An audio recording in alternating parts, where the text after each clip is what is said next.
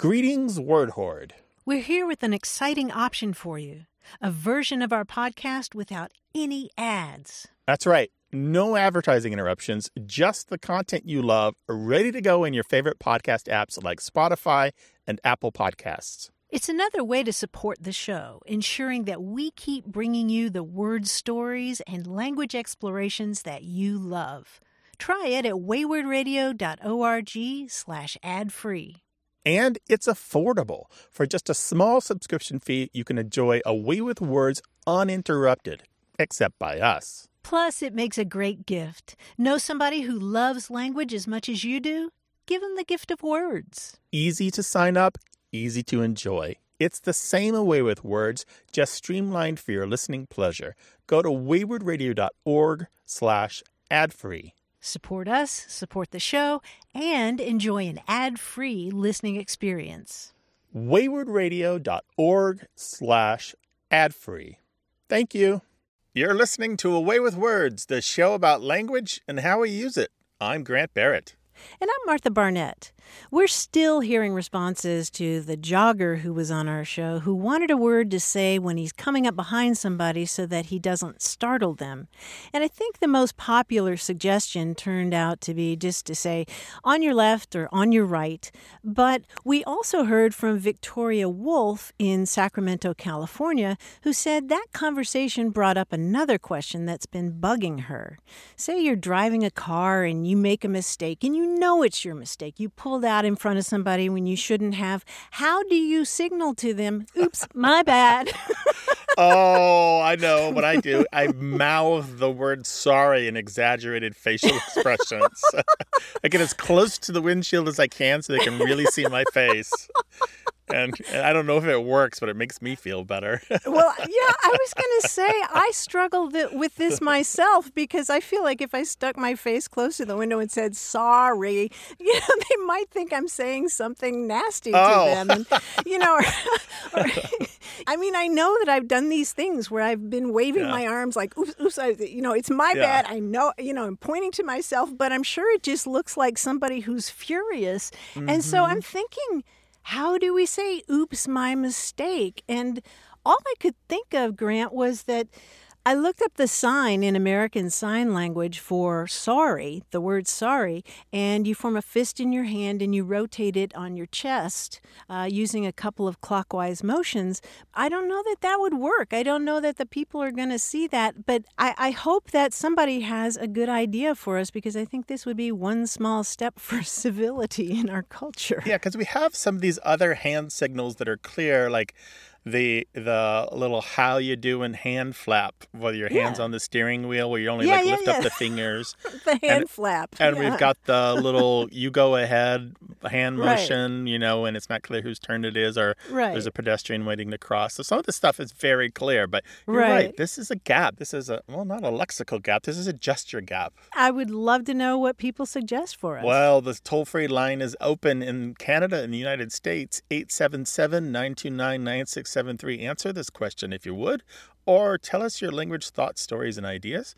You can also tell us in email, words@waywardradio.org, or let's have a fun chat on Twitter at WAYWORD. Hello, you have a way with words. Hi, my name is Heidi. I live in Vermont. And the question I have is regarding the term call out that sounds very strange to me because I would use the term call in. I would say I'm going to call in sick. My daughters, who are in their 20s and they work at a cafe, I would overhear them talking and they'd say, oh, so-and-so called out today. And that means that the person was sick and they called into work to say that they were sick and weren't able to come in. But they say called out, and everybody knows it means that you're sick and not coming to work. And that just sounds very foreign to me because you're calling into work. Right. So I'm wondering whether that's a generational thing or if it's a regional thing. I grew up in the Midwest, although when I was in the workforce. I'm self-employed now, so I never get to call in sick.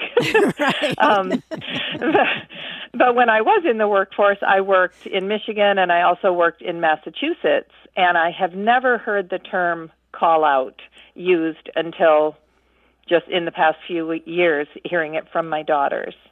Okay. So wonderful to get the field report. Yes. And you've laid it out so nicely for us with all the details and the descriptions and everything.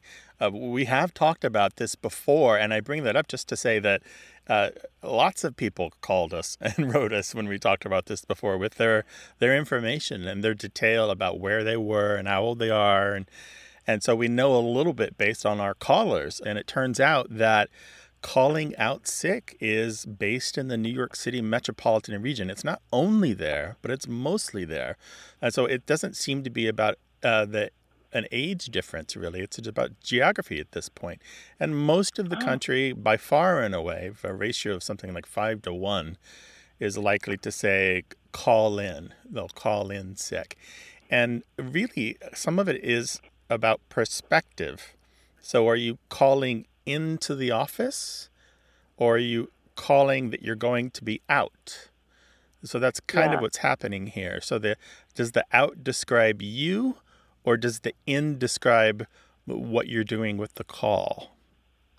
See what's happening I would there? agree with the latter there. Some people are thinking about themselves being out, and so that's what they're calling about. They're calling about their being out. Yeah, I'm thinking when I used to work in offices, I would definitely call in sick. But I guess now that I work at home, it's sort of like, do I call over sick? I call down the hall sick. I call down sick, down to the hall. Barbara from Maine tells us that nurses and paramedics and firefighters that she knows all say call off sick. Oh, wow. Yeah. Oh, interesting. But that's even rarer than call out sick. Yeah. Is that regional too, or that's by vocation? We don't have enough information. It's so rare that we just simply can't put a tag on that. More information needed. Always delighted to get more field reports on call off sick. And there's another interesting thing here. So in organized labor, there's a kind of strike where workers use their sick time all on the same days to force an issue with their employers. And it's called either a sick out or a sick in. So even in a strike like that, there's some confusion about in and out. It's both a sick out and a sick in. Oh, wow. Yeah.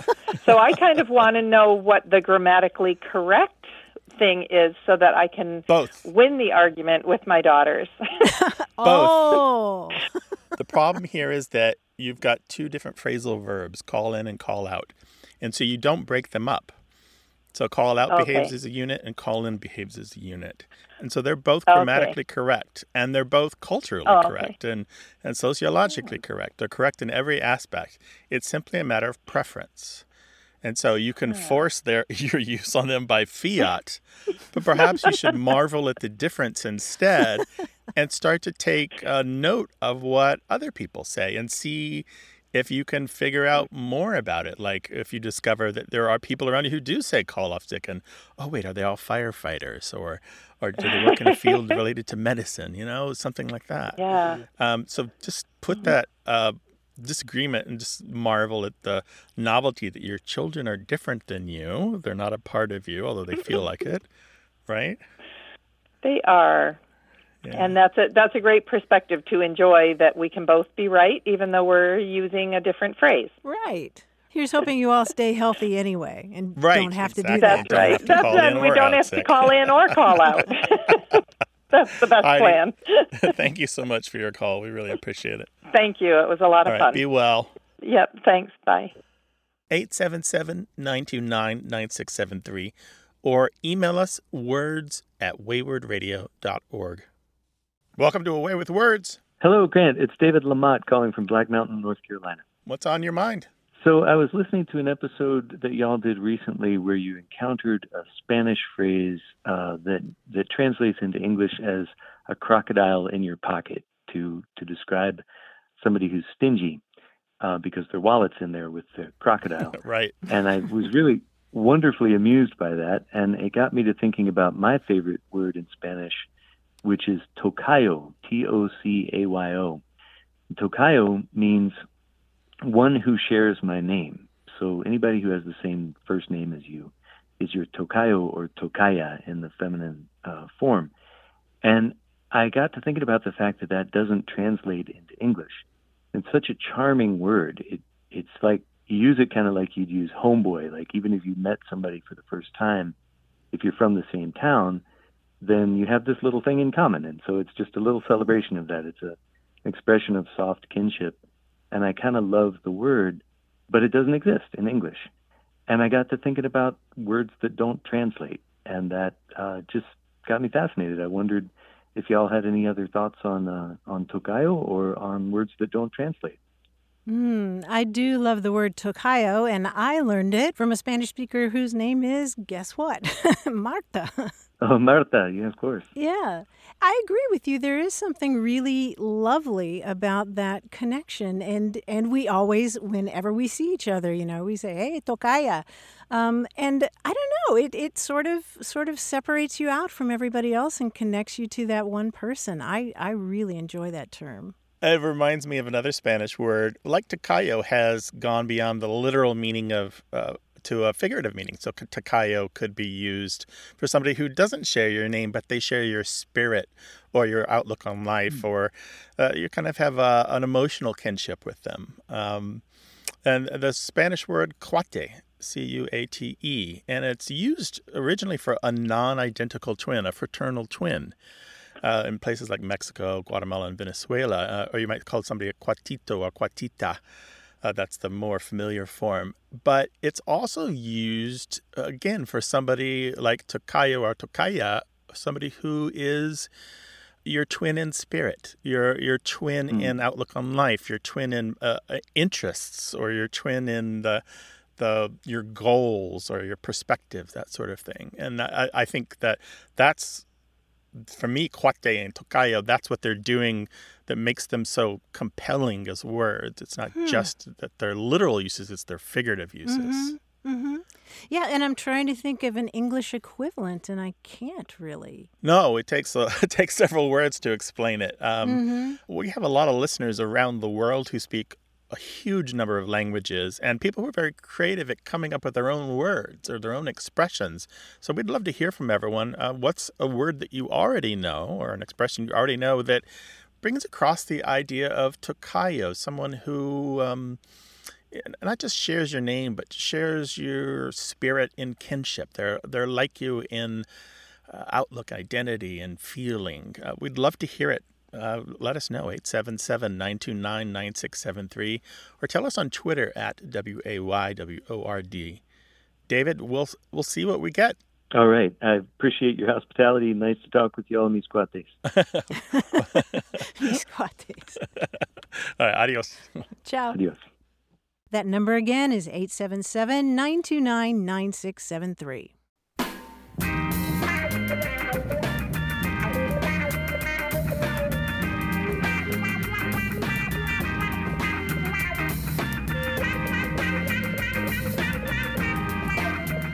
Here's one of my favorite words from Old English, fneazung.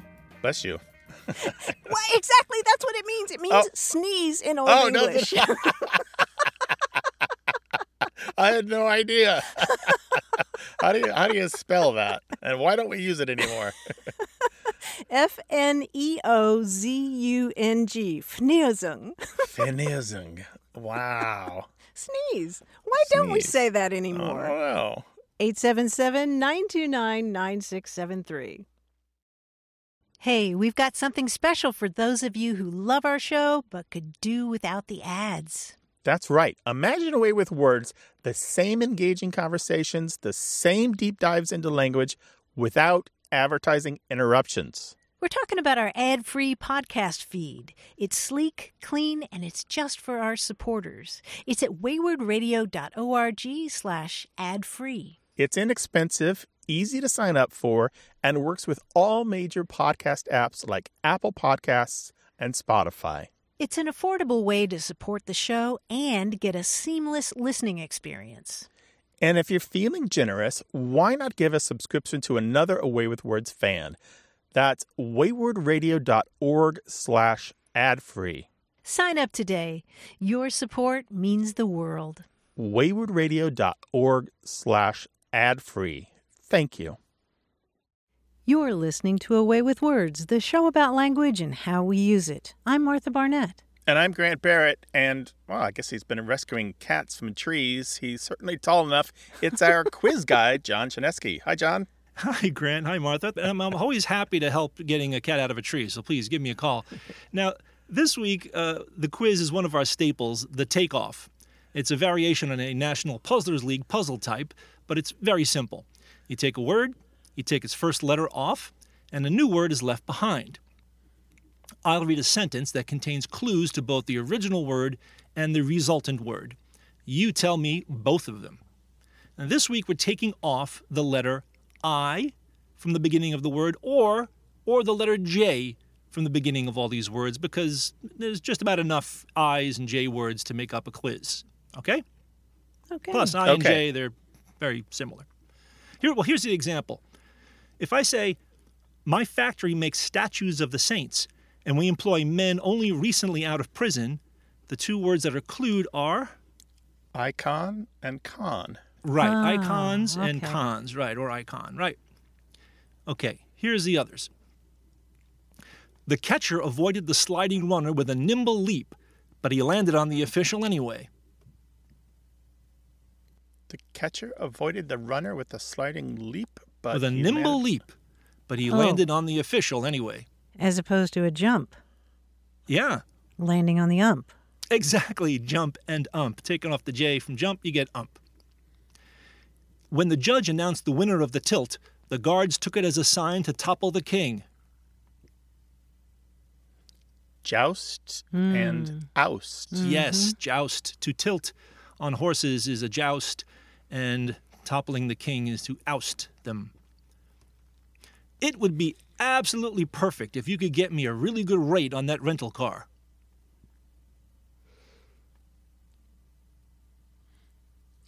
Oh, ideal and deal. Yes, very nice. Good work. Well done. My mother suddenly packed us into the car for a quick trip to visit her sister.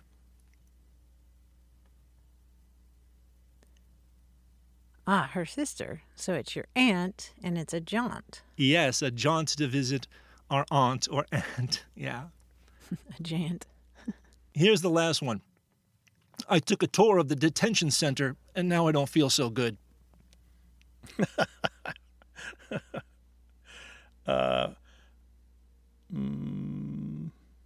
Jail and ale. Mm-hmm. Jail and ale. Yes, very good. Oh, thank you so much, John. Appreciate it. Talk to you later, dude. Talk to you next week. Bye. So if you want to talk to us, all you have to do is give us a call, 877-929-9673, or send your thoughts about language to words@waywardradio.org. Hello, you have a way with words. Hello, this is Connie Charles. I'm from Santee, California. Ah, just outside San Diego. Well, great. What's on your mind today, Connie? Well, I was curious about a word that I have seen used more than once recently because I've been reading about the South, and I have been reading Isabel Wilkerson's books, Caste and The Warmth of Other Suns. But she talks about shotgun houses as if it needs to be stated. In other words, this is something typical, apparently. Mm-hmm. Mm-hmm. Yeah.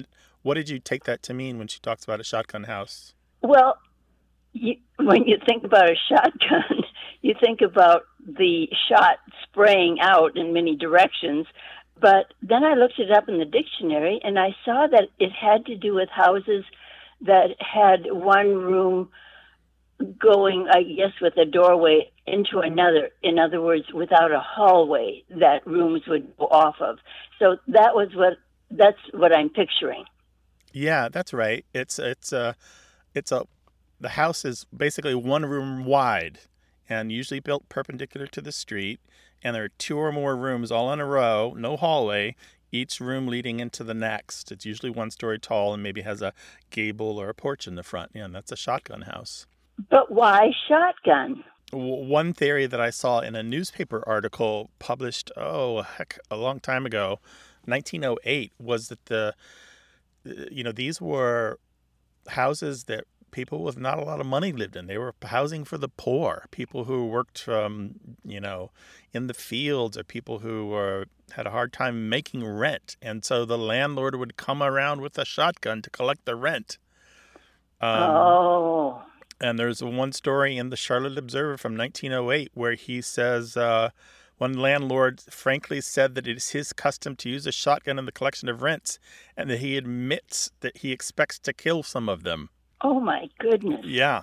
So, that's one theory. Another theory that was come up with by John Vlach, Vlach, and he did some great work to connect the shotgun house to Haitian and West African traditions. He suggests it might be a form of a word from a language family from West Africa, particularly the Dogon, D-O-G-O-N, of Mali, where a word that kind of sounds like it means a large shelter or a house of talk, usually reserved for men to go to discuss life, business, or to take a nap, that sort of thing. Well, but we don't really have an idea, I guess, of what the word shotgun could have been based on verbally or etymologically. We do, yeah. The word is, it looks like Togu-na, Togu-Nan, Toguna.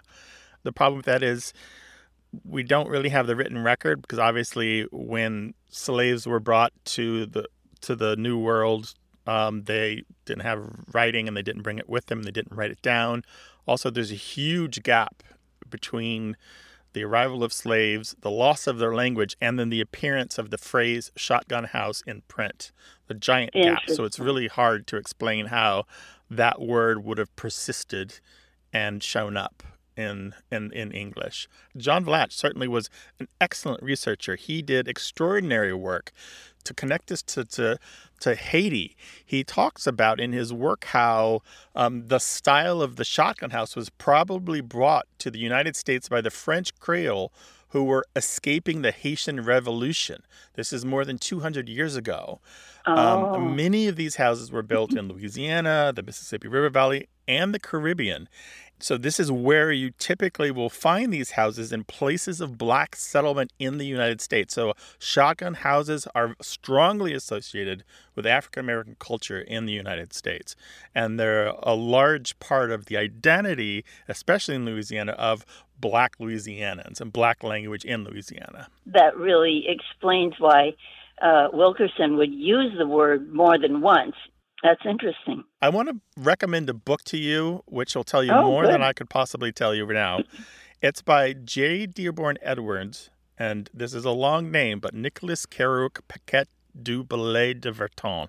I don't know if he pronounces it in the French way, but it's called A Creole Lexicon, Architecture, Landscape, People. How wonderful. Okay, I will check that out.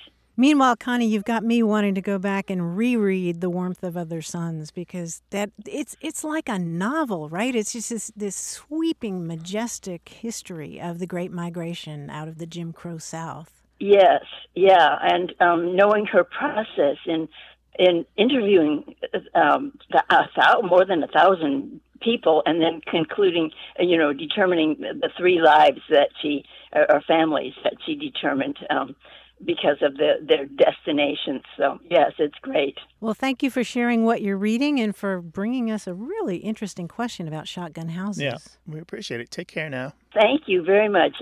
All the best Bye-bye. to you. Best to you. Thanks, Bye-bye. Connie. Bye-bye. We'll link to that book, A Creole Lexicon, on our website. And if you've got questions or comments or ideas on the way we live and the language about it, call us 877-929-9673 or email us words@waywardradio.org.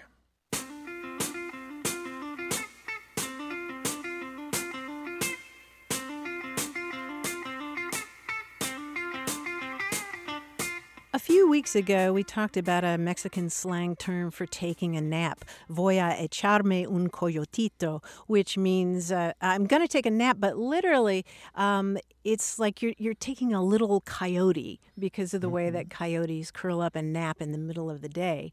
I was talking with a Venezuelan friend about this, and she said where she grew up, what they said was voy a echar un zorrito, which means I'm going to have a little fox, zorrito, like Zorro.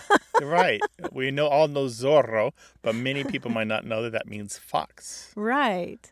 Yeah, and it was also explained to me that un zorrito is when you lie down with your eyes closed, but you're not sleeping. You're just sort of resting your mind and body. So I don't know if a coyotito is deeper than a zorrito. Mm-hmm. Maybe people can let us know about that. I started a zorrito the other day, and it went into a full nap. That does tend to happen, Martha, doesn't it? To all of us. 877-929-9673. Email words@waywardradio.org. Hello, you have a way with words. Good morning. Good morning. Who am I talking with? Betsy Flynn. Where are you, Betsy? I am in beautiful Murray, Kentucky. We are having a beautiful spring here. Oh, that sounds good. Well, did you call to share something fun with us? I did. I was playing cards with my friends the other day, and one of them was complaining about her cards very good-naturedly.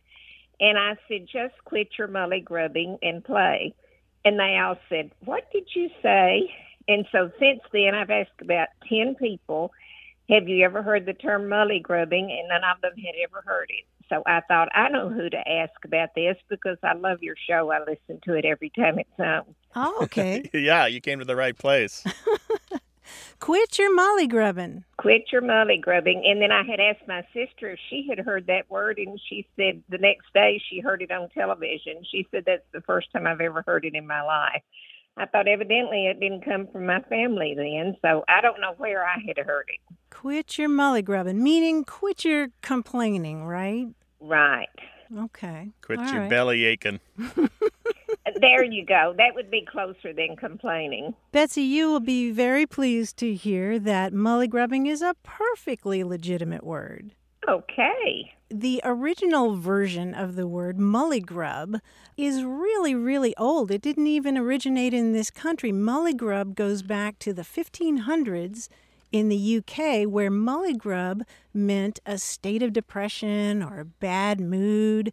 Or you might talk about, I have the mully grubs, and that means that you have a stomach ache or you have an intestinal upset. We don't know the origin of the word mully grub. It might come from an old word megrim, M-E-G-R-I-M, that means migraine, or it might be related to that. We're just not sure, but if you look in the Dictionary of Southern Appalachian English, you will see mully grub used as a verb, meaning to either complain for no good reason or to be slightly unwell or slightly upset or to have the blues. And if somebody is mully grubby, then they're just kind of sulky, which sounds like the person you were playing cards with. Only for a moment. But okay. That makes sense because my parents and grandparents were from East Tennessee, so I'm sure that's where it came from. Yeah, it's pretty much in the South and particularly in Appalachia. So you're right on the money there. It's a perfectly legitimate word. Yeah, and as a verb, mully grubbing goes back about 130 years or more. Thank you, guys, and keep up the good work. Oh, all right, thank you care. So much. Bye-bye. Bye-bye. Well, whether it's the slang of the sport that you love or it's a linguistic heirloom that you learned from your parents and grandparents, share it with us. Tell us what you know and teach us a thing or two. 877-929-9673 or email words@waywardradio.org. Hello, you have a way with words. Hi, this is Sean Garrett from Rehoboth Beach, Delaware. Hi, Sean. Welcome. Hi, how are you? What's on your mind? I'm an editor, and I read a lot of short fiction, and I would occasionally run into two words that I know are almost certainly are slang terms, one fairly commonly, the other not so commonly. And they're both words for large amounts of money. The one is simoleons, and the other is spondulix. Simoleons I've heard fairly commonly. Spondulix I've only run into in, say, European.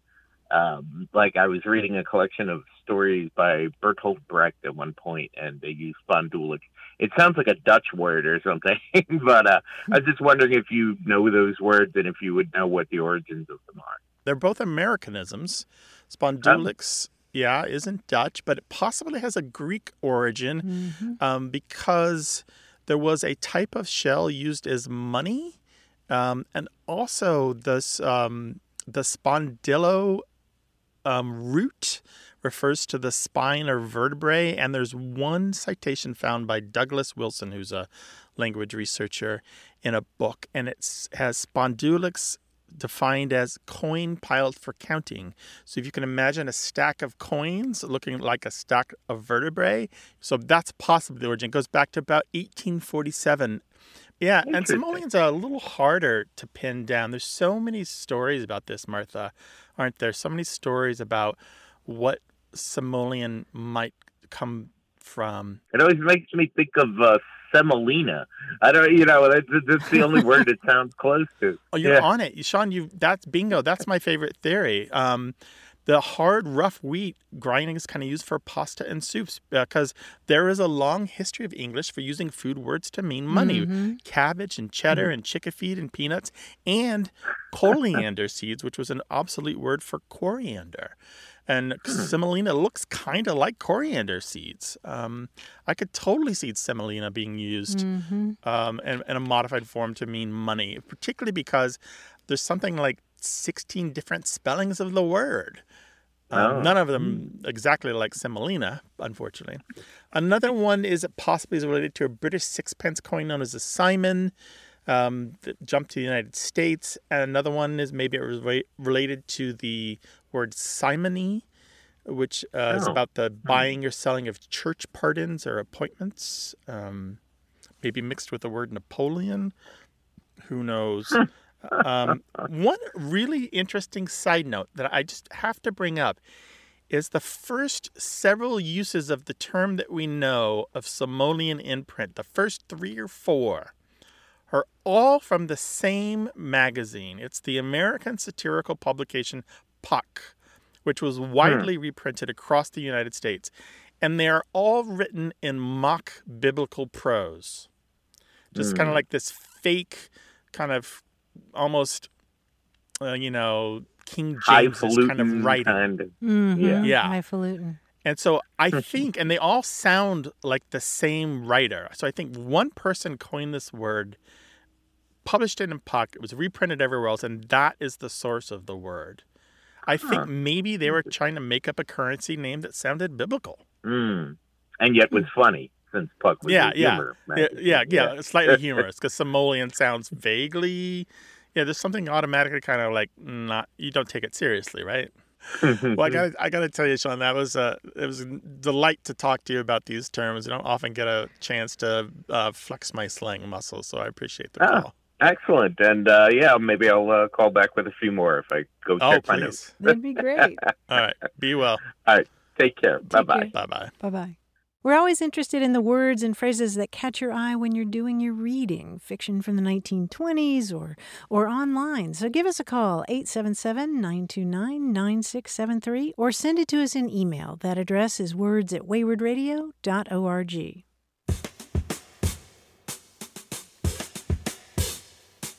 This show is about language seen through family, history, and culture. Stay tuned.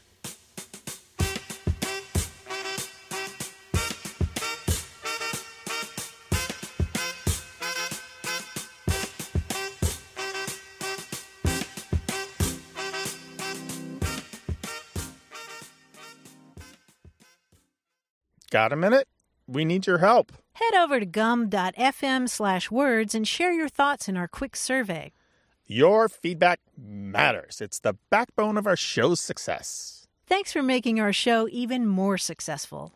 That's gum.fm/WORDS. Thank you. You're listening to Away with Words, the show about language and how we use it. I'm Grant Barrett. And I'm Martha Barnett. Old English is the vernacular that was spoken in England from about the year 550 to 1150. And it's very different from the English that's spoken today. It really sounds a lot more like a mashup of Scandinavian languages and German. But even if you don't understand Old English, it can be mesmerizing to listen to. And one word from that version of English is hoard, H-O-R-D. It means treasure, and it also carries the sense of something valuable that's hidden and locked away. Hoard is also a part of the compound Old English noun word hoard, and that's the treasure of words that you have stored up inside yourself. In fact, there's an Old English poem about a man named Widsith who's wandered far and wide, and it begins like this. Widsith matholada, word hoard on Leach, which means Widsith spoke, unlocked his word hoard. And then the rest of the poem is him unloading about his travels. And you can hear the rhythm and alliteration that's so typical of Old English poetry in those first lines. Widsith matholada, word hoard on Leach. And if you want to splash around a bit in Old English, there's a new book that will help you do that. It's called The Word Hoard, Daily Life in Old English. It's by Hannah Videen, who did her doctoral work on this topic, and it's a very accessible, almost conversational book about life in early medieval England, and it's divided into chapters on such topics as eating and drinking, medicine, animals, religion. And what I find really valuable about this book is that at the end of each chapter, she compiles a word hoard of all those Old English words that she's mentioned with their pronunciations and their definitions. And that gives you the chance to roll these words around in your mouth and give you a really delicious taste of the language and the culture of that time. I really think you'd enjoy it. Oh, absolutely. It's right down my alley, Martha. Yeah, or right up your alley. And what's so perfect about this is that you feel that you know it. It's like meeting the sibling of your best friend, and they look alike and they sound alike and they share some of the same traits, but they're not your friend. But boy, it just feels like you could get to know them really well. It's just so close to what we know as English today, and yet not quite English today. I don't know if it's a sibling or if it's a grandparent, you know, right. It's an ancestor. Yeah. But I really would recommend just going online and we can link to some sites that have great renditions of Old English poetry. Some of it is just heartrending, talking about sorrow and loss, but in this very beautiful, beautiful meter and rhythm and alliteration. So word hoard itself is a type of word known as a kenning, and I believe the book talks about those as well. Yes, for example, there's a term in Old English that literally means sky candle, but it's a word for sun. And the sea is described as the whale road, and a sailor on the sea is sometimes described as the equivalent of a sea guest, a guest on the water out there. Sea guest, whale road. How delightful. So two nouns put together to make this compound word that, it's just gorgeous. Right. A kenning, as you said, Kenning. That book again, Martha? It's called The Word Hoard, Daily Life in Old English by Hannah Videen. And I should add that she also tweets a word of the day at Old English Word Hoard, OE Word Hoard. Well, break open your word hoard and share it with us, 877-929-9673, or put your word hoard into your keyboard, words@waywardradio.org. Hey there, you have a way with words. Hi, this is Kelly calling from Cincinnati, Ohio. Hi, Kelly. Hi, how are you? Doing well. Great. I am calling because I am originally from Houston, Texas, and there is a word that my dad uses all the time that my sister and I are always confused on why and where this comes from. And it's the word gradu. He always mentions, like, pick up that piece of gradu on the floor. And it's like just like a piece of paper, like a little crumb or like a leaf. Or when we were kids, he'd be like, clean up your rooms. You guys have gradu everywhere. Or if the porch is dirty, you need to sweep. There's gradu all over the porch. So I'm just wondering, one, is this a real word? And two, how do you spell it? And what's its deal? Does anyone else say this besides my dad? What's its deal? Well, it's deal, Kelly. We should change the name of the show. What's the deal about words? What's the deal with this word? I know. So we've talked about this on the show, 2 or 3 times, and we've talked about this on our live shows when we go on the road, and we always get a really great response on this, and we have so many voicemails and emails about this word because lots of people are like you. They don't really hear it lots of places. So when they hear it on a national radio show or they hear it in our podcast, they're like, what? I thought only my family used it. And they're really shocked, and they call us and write us and tell us stories. Dave from Wisconsin said his mother uses it like your father. His mother uses it to mean clutter or stuff. Yeah, but he's from Iowa. But, a lot of our listeners are from the South. A lot of them are from Louisiana or Texas. A lot of them have some connection to French or Cajun culture. Lynn in Maine wrote that she learned it in the 1980s from an Anglophone Canadian, and they used it. She uses it to mean anything from a smudge to a pile or lump of ick. So lots of different. The spellings could be Gradoo. Ginger, who grew up in Eunice, Louisiana, said her mama used the word, and they spell it Gradeau, like a French spelling. And they use it to refer to the crusty, greasy stuff in your skillet after you fried a piece of meat. But she writes that they would use it to make their gravy. And she said it was weird for her to learn what most folks consider to be gunk or grime, they use as a necessity to create delicious gravy. Well, see, I can't imagine eating a gravy. Yeah, a gravy made of Gradoo just sounds terrible to me.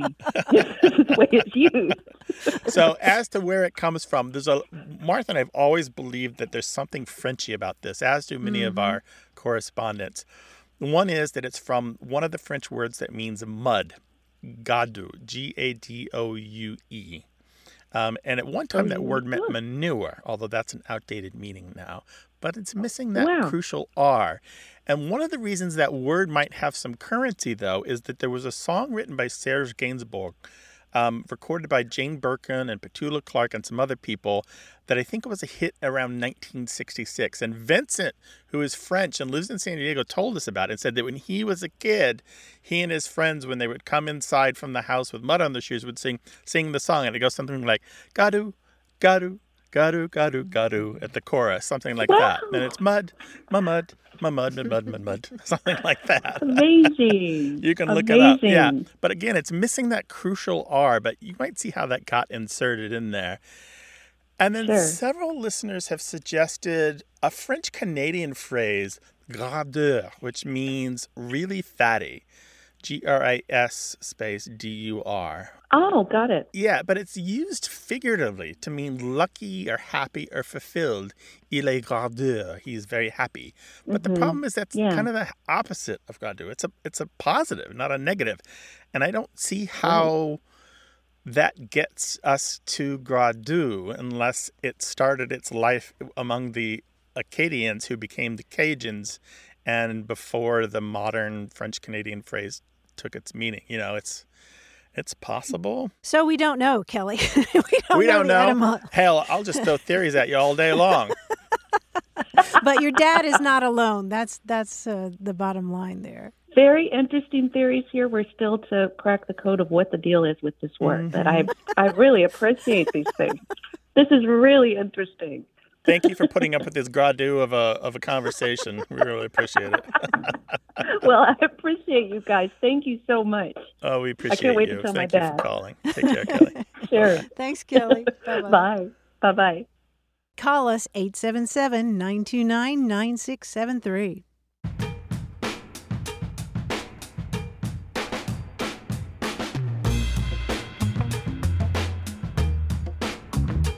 Some of the music you're hearing on today's show is the work of Surefire Soul Ensemble. That's a 9-piece Afro-funk and soul jazz band, and the guy who plays the organ and electric piano for them is Tim Felton. As it happens, Tim is also the editor and engineer for this very program. We want to give a big shout out to Surefire Soul Ensemble because Their latest album debuted in the top 15 of Billboard's Contemporary Jazz chart. It's called Step Down. We will post more information about it on our website. And by the way, you can always find all of the songs mentioned by name and artist on our website. Go to waywardradio.org. Hello, you have a way with words. Hi, this is Janine Hilligus, and I reside in Charleston, South Carolina. Charleston, South Carolina. Welcome to the show. What can we do for you, Janine? I was born in southwestern Pennsylvania, nothing but little coal mining villages, very ethnic, Eastern European, Polish, Hungarian, Romanian, Czechoslovakian. And the folks there, I heard it from my parents as well as my grandparents and childhood friends. If you encountered someone, when we'd be driving about the countryside, that had a lot of junk, like mattresses thrown down over the hillside or washing machines, refrigerators, and just disheveled, their surroundings, my family would say, oh, they're nothing but feather merchants. And this is, I believe, unique to that area because anytime I've asked others, they are totally unfamiliar with it. And I guess it just means someone trashy or lazy is what I concluded as a child. Well, Janine, I'm wondering, do any of those family members who use the term feather merchant in a derogatory way, do any of them have any military in their background? No, definitely not. Interesting. Yeah, it surprises me. Yeah, it surprises me too because, of course, there really were feather merchants in the past. In the 1800s, those were business people who literally sold feathers for use in clothes making and pillows and things like that. But in the mid-20th century in this country, the term feather merchant took on another kind of meaning, specifically among members of the U.S. military. It referred to somebody who was kind of a lightweight, like a feather, somebody who is a weakling, or somebody who shirks responsibility, or maybe has an undeservedly cushy job. And the term was used specifically to refer to civilians. People in the military would refer to civilians as feather merchants. They were lightweights. They didn't put their lives on the line. They didn't have to obey the chain of command. And so you can see how a dismissive term like that, that's why I was asking if there were any military connection, because it was kind of a dismissive term referring to civilians. Isn't that interesting? Because I have been sitting here going through my head in terms of military experience. And my one uncle was in the Army in the early 60s. However, I really never heard it from him. That was on my paternal side. But I, just recently was asking my 88-year-old dad, and he said that the coal mines, at one time, there was like a migration from Kentucky to that specific area. I know there was, Route 23, people seeking employment in the north, but this was specific to the coal mines, I believe because it was like union wages or whatever. And he said there was an influx of folks, and they kind of kept their environment junky and were not neat and tidy and somewhat slackers. So I thought maybe it had to do with like they threw their mattress and migrated, hence the feathers, a feather bed. But no one could ever explain it. So, what do you think about the shirker or lazy part of the explanation Martha gave? Well, I think that was pretty apropos in terms of, how they would look at the environment and say they're nothing but a feather merchant because, again, they were kind of lazy or unmotivated. So that aspect of it definitely makes sense. So I appreciate it. I thank you.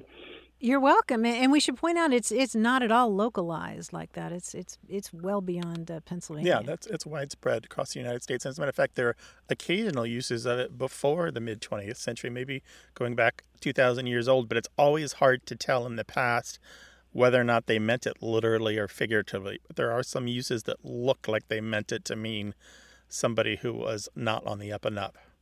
Thank you for your call, Janine. We appreciate it. Take care. You too.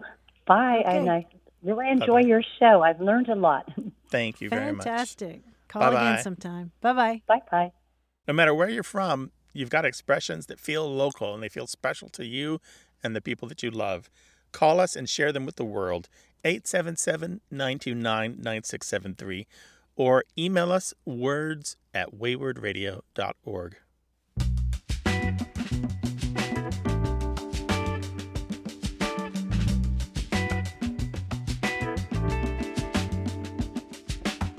I recently took a very cool class in falconry at Sky Falconry in the mountains just outside of San Diego. And I was reminded of all the great vocabulary that's associated with falconry. Like, for example, haggard originally described an adult female hawk that was caught in the wild and not raised in captivity. And then later that was applied to humans who were kind of wild looking. And also pride of place, which originally meant the airy height from which a falcon swoops, and Shakespeare uses it that way in Macbeth, talking about a falcon towering in her pride of place. And then there was a word that I learned from the instructors that was new to me, and that was feeking. Do you know this word, Grant? Feeking. Feek? I don't know what feeking is. Is this maybe picking at the animal underneath their claws? Well, feeking is what happens after that. To feek is to wipe the bill on something in order to clean it or to hone it, to make it really sharp, or to just wipe that food off your face if you're a falcon. Do you have any idea of the origin of that word, or is it just so old that we don't know? That's a good suspicion because we're not completely sure. It may come from an old German word that means to clean, but we're not totally sure. So that's feeking, F-E-A-K, to wipe the food off your face or your beak. Yeah. So if you have a runny nose, you can feek it with a tissue. Share the language of your hobbies with us. 877-929-9673. Our team includes senior producer Stephanie Levine, engineer and editor Tim Felton, production assistant Rachel Elizabeth Weisler, and quiz guide John Chinesky. We'd love to hear from you, no matter where you are in the world. Go to waywardradio.org/contact. Subscribe to the podcast, hear hundreds of past episodes, and get the newsletter at waywardradio.org. Whenever you have a language story or question, our toll-free line is open in the U.S. and Canada, 1-877-929-9673. Or send your thoughts to words@waywardradio.org. A Way with Words is an independent production of Wayward Inc., a nonprofit supported by listeners and organizations who are changing the way the world talks about language. Special thanks to Michael Breslauer, Josh Eccles, Claire Grotting, Bruce Rogo, Rick Seidenworm, and Betty Willis. Thanks for listening. I'm Martha Barnett. And I'm Grant Barrett. Until next time, goodbye. Bye.